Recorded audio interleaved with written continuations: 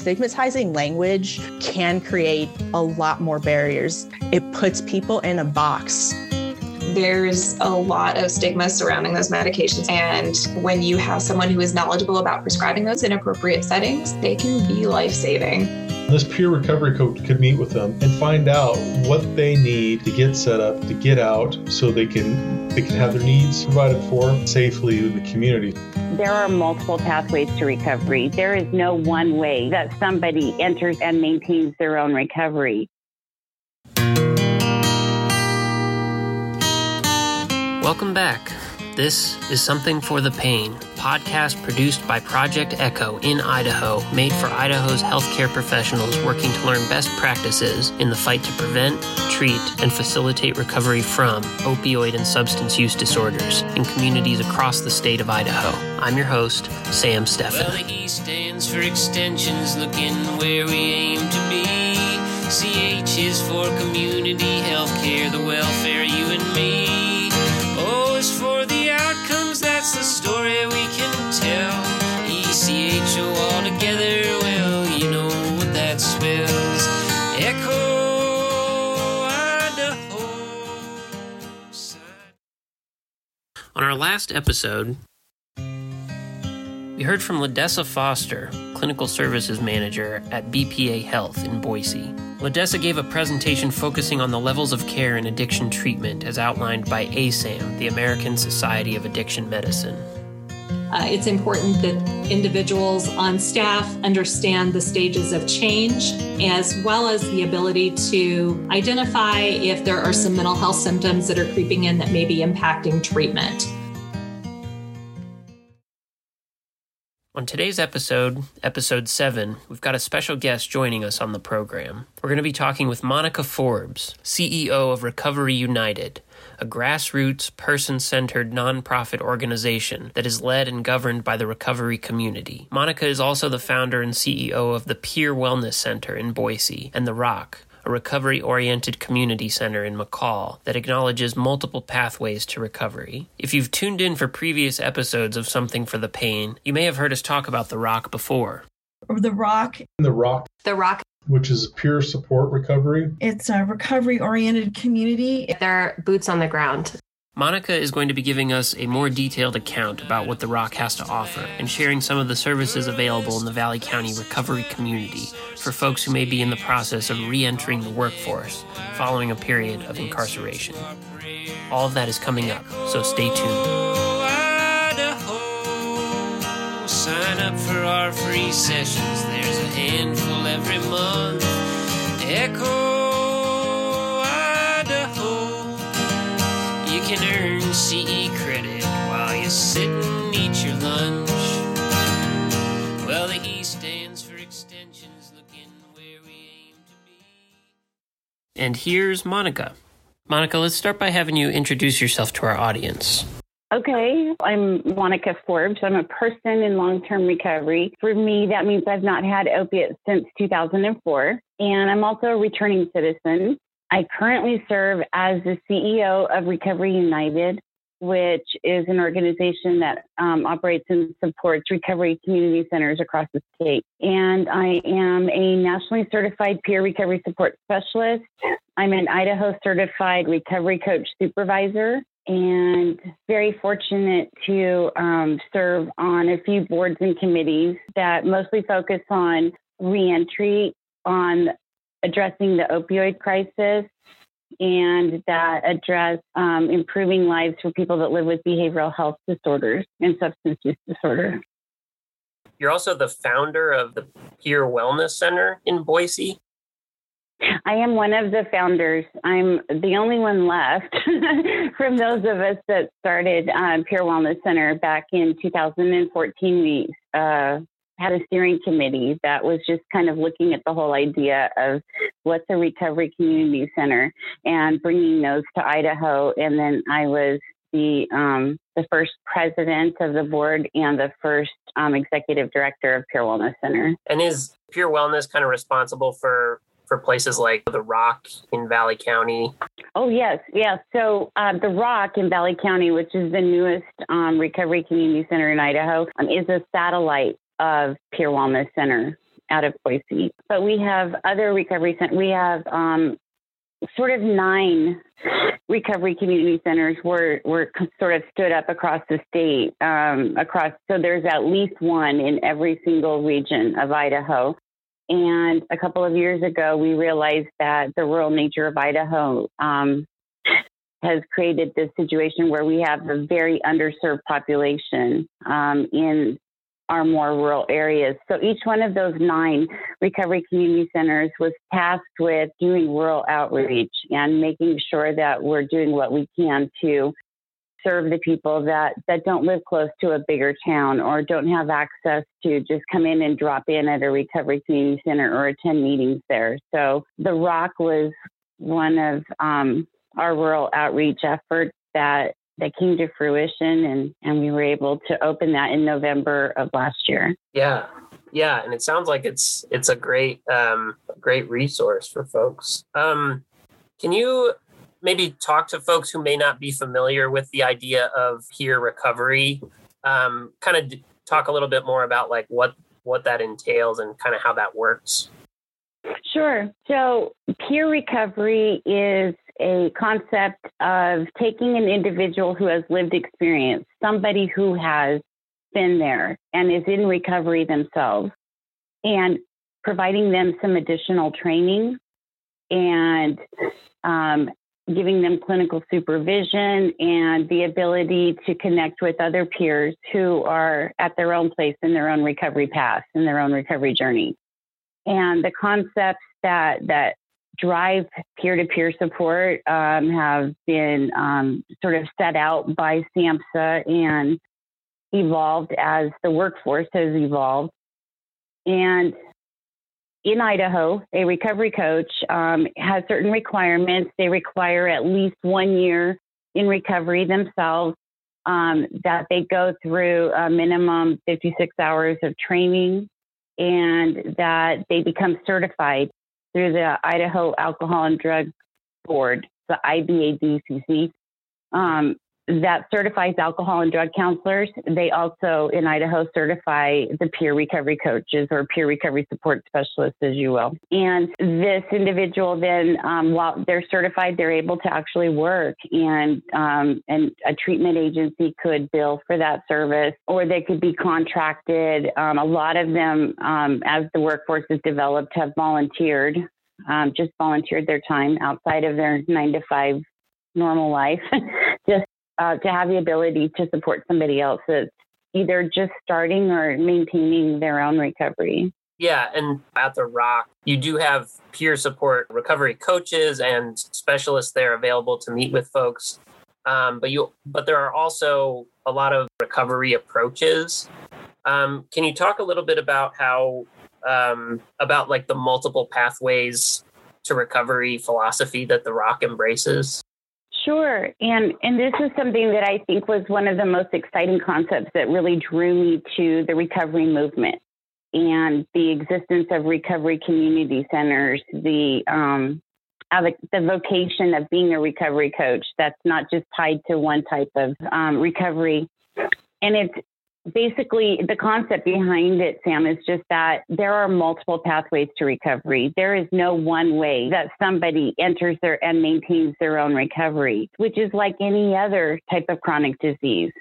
There's more than one way to do it. So what that means for a recovery coach or for a recovery community center to embrace multiple pathways to recovery, it means that I'm not going to tell you what your recovery path is going to look like. I'm not going to tell you what type of treatment you should do, because I believe that this is your path. I believe you're going to need options to choose from. And so the recovery community centers make sure that they have a wide variety of different types of support groups to offer to someone. So it's sort of cafeteria style, if you will, so that you have options. We run into people that are like, may not have a faith-based approach. That's just not really a part of their life. It's not something that they would buy into. That could prevent them from maybe attending a 12-step or getting very involved with an anonymous group, because the spiritual component that goes with that program is pretty strong. It's sort of the basis for the entire program. And there have been adaptations of that program. There's atheist, agnostic, 12-step groups. There's a lot of different things, but you have to kind of take the time to go find those. And so we want to make it as easy as possible for people to access what is going to work for them. And there's some people that are like, yeah, I went in there, that just didn't work for me, but now I don't have anything.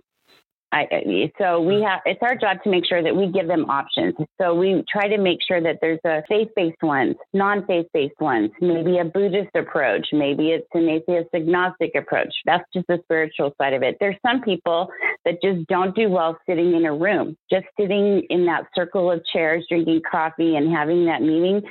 They're active. They want to go out and do things. So making sure that we can connect individuals to active and sober groups like the Phoenix that do hiking and exercise and camping and all those really fun things, that you're still providing that ability to connect with other people in recovery, but in as many different ways as possible. Yeah. And you also have, there's something called the Smart Recovery there as well. We do. And we have Smart Recovery in all of our recovery community centers simply because it's an evidence-based practice that is based on a cognitive behavioral model. And it has 4 steps. It's an empowering, strengths-based approach to recovery. Literally, their tagline is the power of choice. And you have to go through special training in order to host or facilitate those SMART groups because it does have that cognitive behavioral aspect to it. But we have a lot of people that will come to Smart Recovery groups or even individually on their own work through the Smart Recovery concept because it doesn't have any spiritual aspect to it. It's not that they don't believe in your spiritual health. It's just not part of this program. And people who maybe had resistance to something else find their tribe, find their group of people and some concepts that they can really buy into. Smart Recovery is also different from a lot of different types of traditional recovery programs in that it's anti-label. For example, the only time, Sam, you will ever hear me refer to myself as an addict is when I'm in a 12-step or anonymous group meeting. That's out of respect for the program and the tradition. Anywhere outside that door, I'm going to introduce myself as a person in long-term recovery. Person-centered language, strengths-based approaches, kind of getting rid of that negative stereotype. And it's not just the stigma that the community might be giving us or that we're used to getting. We self-stigmatize, and it can be very detrimental to our health, our emotional health, our recovery. To do that. So Smart Recovery is very much focused on you're a person first.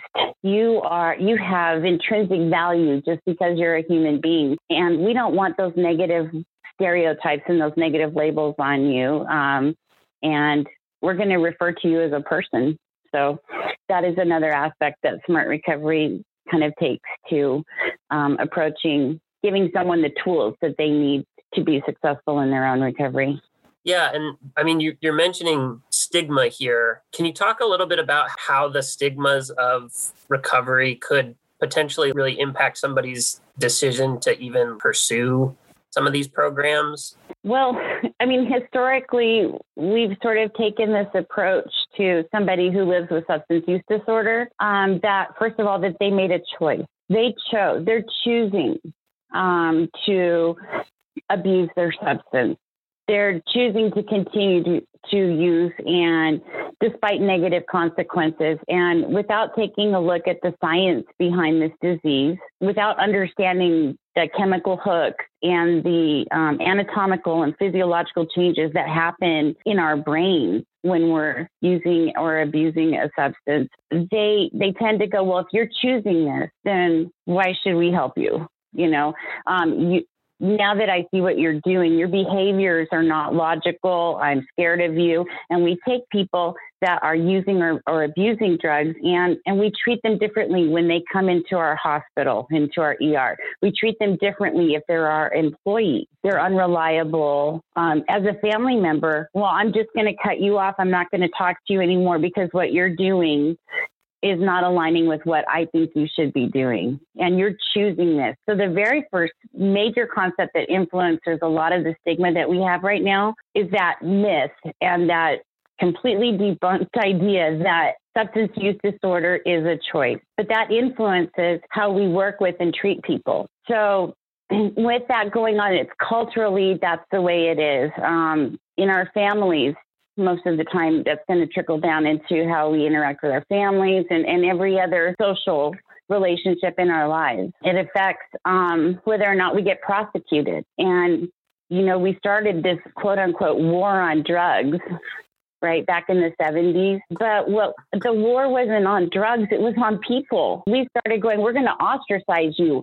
We're going to arrest you. We're going to separate you from society. We're going to go put you somewhere else. And we're going to get you away from here. That causes huge problems when you look at someone who's trying to get into recovery or get their life back on track.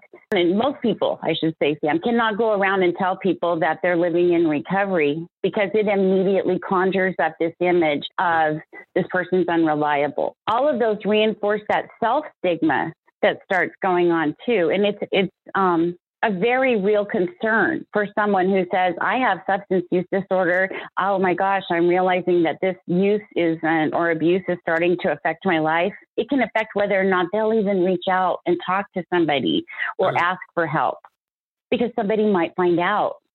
And they do, especially in small towns and small communities, which is something that really is one of those barriers that we are very aware of at The Rock up in Valley County, is that there are a lot of people who could use some help, that could use some support, that could use some treatment, but they're afraid to reach out because somebody will find out. They're ashamed of what this substance is doing to them and to their lives. But if anyone were to find out, it's going to impact their social standing in the community. And in a small town, let's get real, most everyone, if you were to bring that out into the open, even to just one or two people, the chances of someone else finding out are pretty good. And if they're not going to be supportive, understanding, and helpful, it could negatively impact your job, whether or not you get that promotion that's coming up, whether or not you still have a job.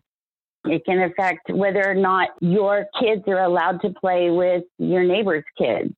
So it's stigma and that negative image, both from our community and the one that we have of ourselves, is probably one of the most damaging things to making support, treatment, and recovery available to someone who's living with substance use disorder.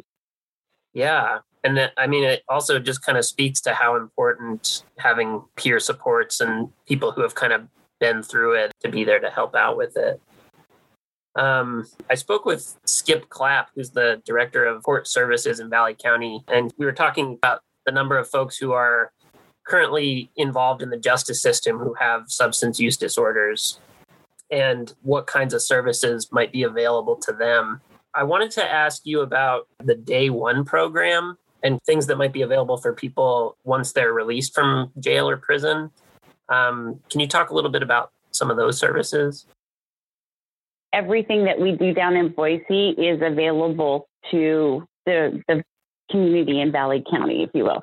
So what we are hoping and what we do down in Boise and what we're hoping to do up at The Rock is whenever somebody is being released from an institution or a facility, we have the ability to come and pick them up right at the gate or right at the front door, if you will, and help them navigate re-entering the community. And there are so many challenges that a lot of people probably, unless you've been through that situation, wouldn't think of.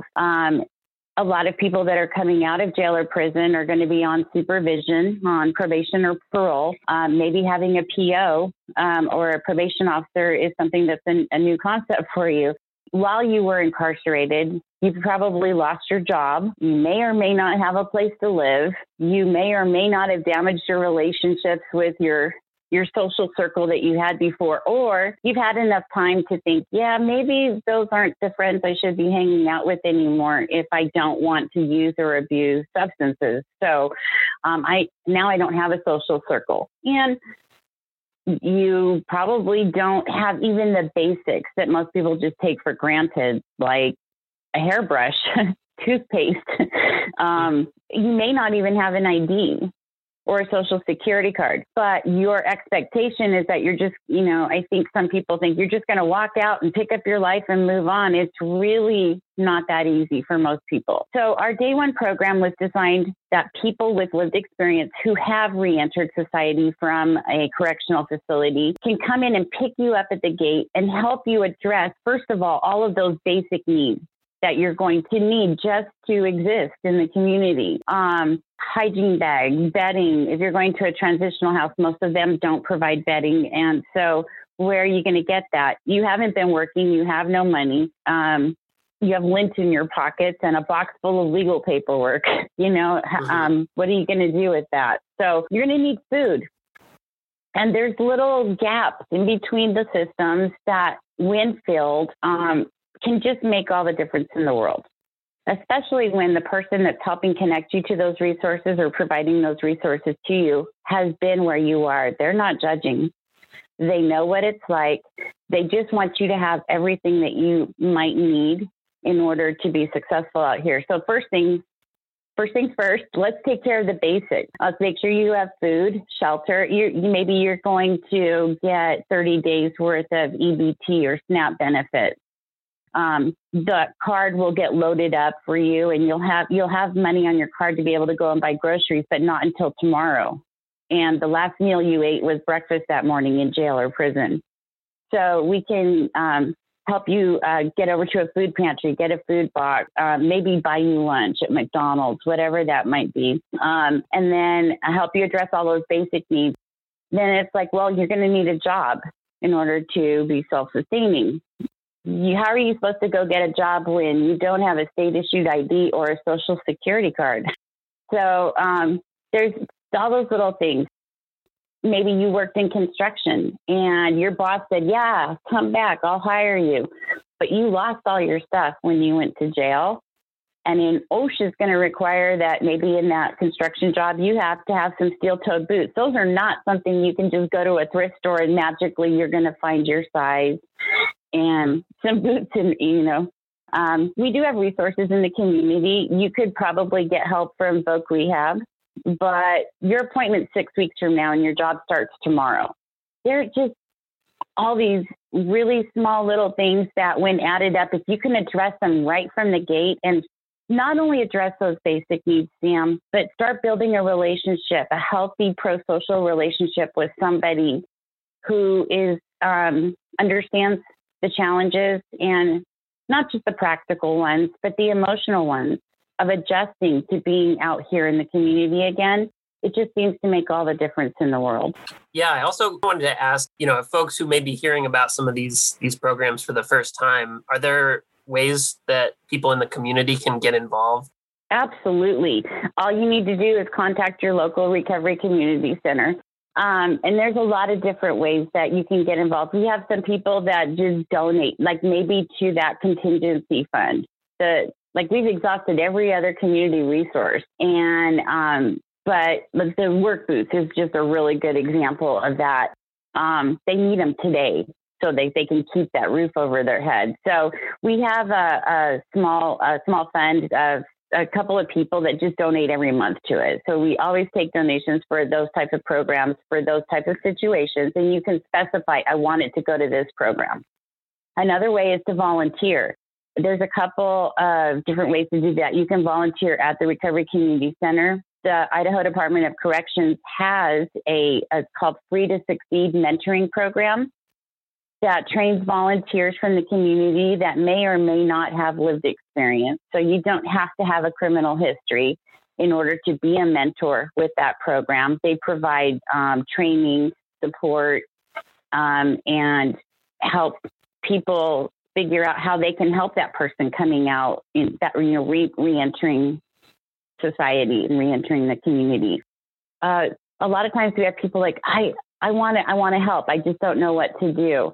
Often we turn that back around and go, what are your passions? What are the things that you're good at? What skill or activity do you do that you think would be beneficial to someone who's exploring some of those social or active things? Prior to recovery, most of our time was spent making sure that we didn't get sick, which meant, AKA, I'll just be blunt here.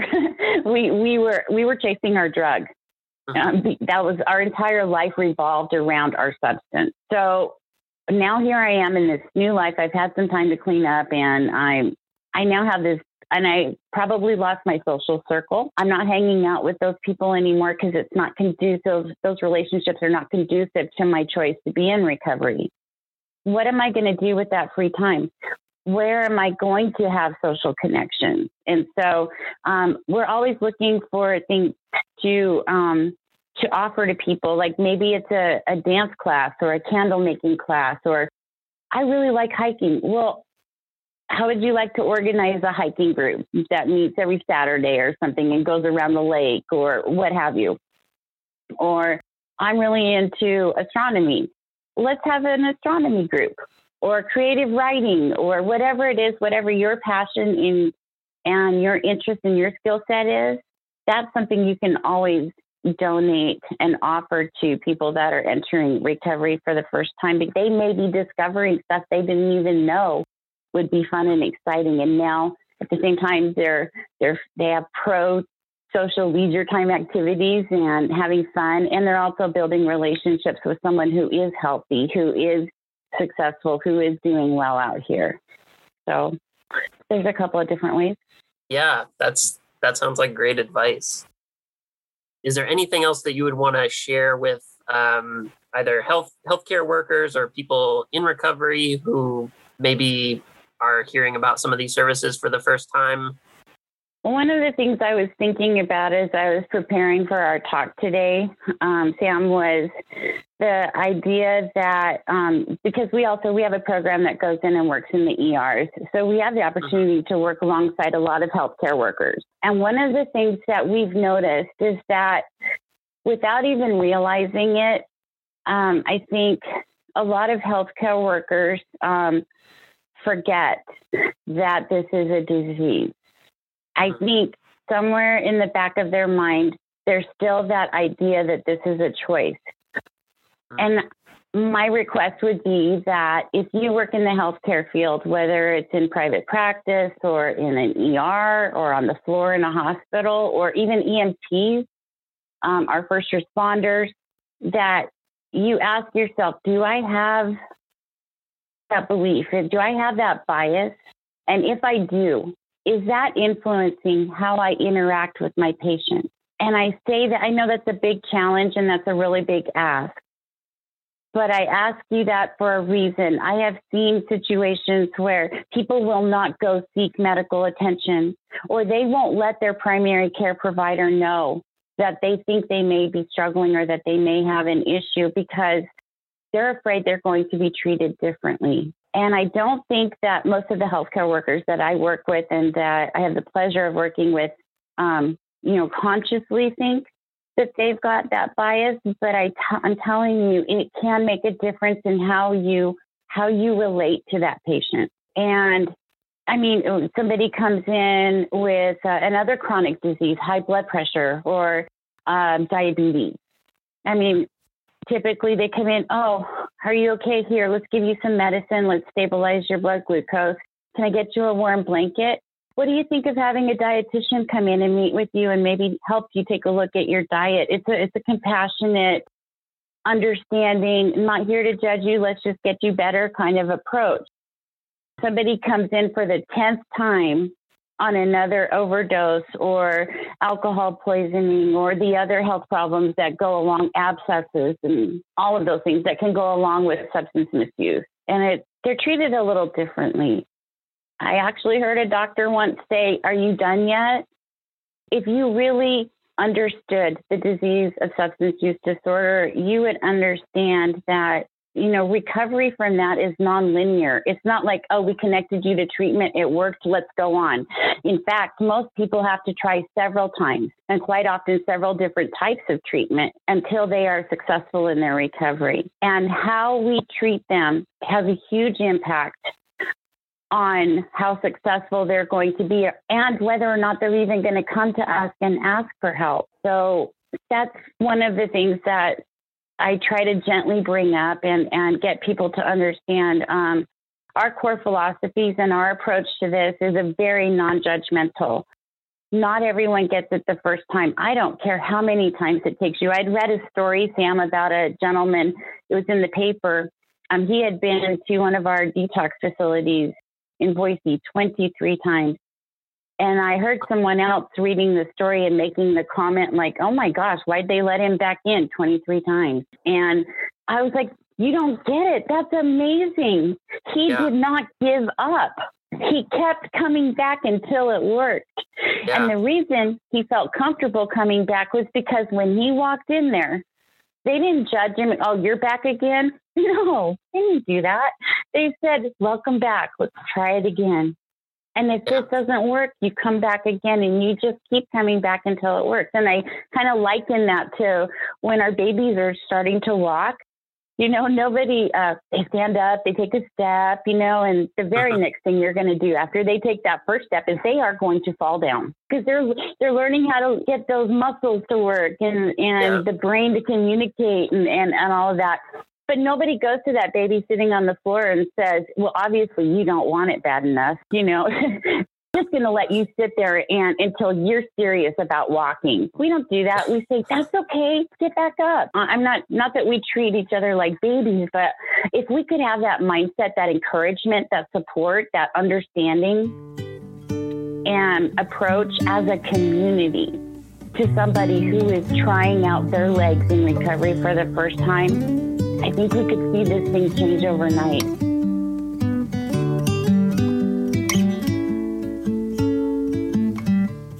That again was an interview with Monica Forbes, CEO of Recovery United, founder of Peer Wellness and The Rock. Information about how to contact the organizations and services that Monica mentioned are available in our podcast show notes on our website, www.uidaho.edu/echo-podcast.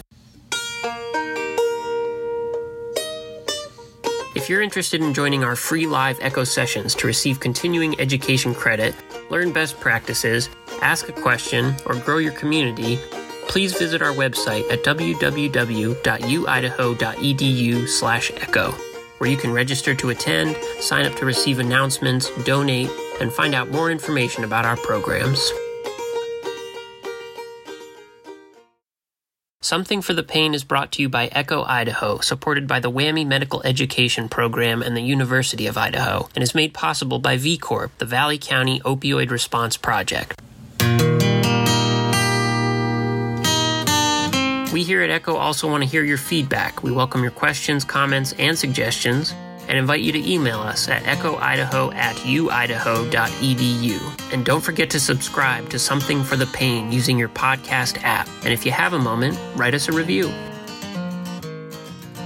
That's about all the time we have for today. But join us next time and we'll be hearing from Ian Tresoyer and Marjorie Wilson of Idaho's Harm Reduction Project.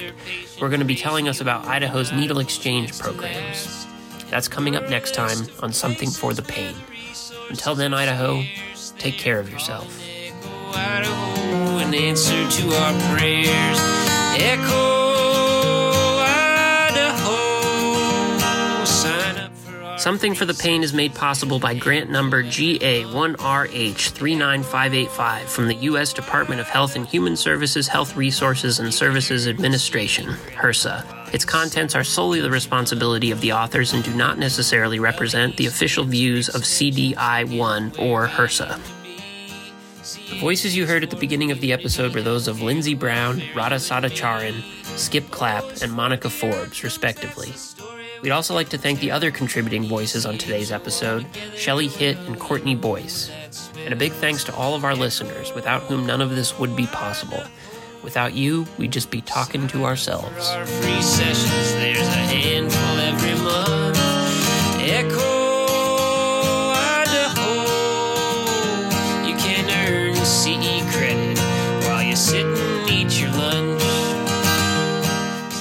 Michelle Smith is the Echo Idaho Program Director. Katie Palmer is our Assistant Director. Our Marketing Manager is Lindsay Lotus. Our Program Managers are Carly Klein and Lindsay Winters-Jewell. Our Program Coordinators are Kayla Blades, Jessica Whitlock, and Sam Steffen. If you haven't come before, Echo, Idaho. Sign up for our free sessions. There's a handful every month. Echo, Idaho. You can earn CE credit while you sit and eat your lunch.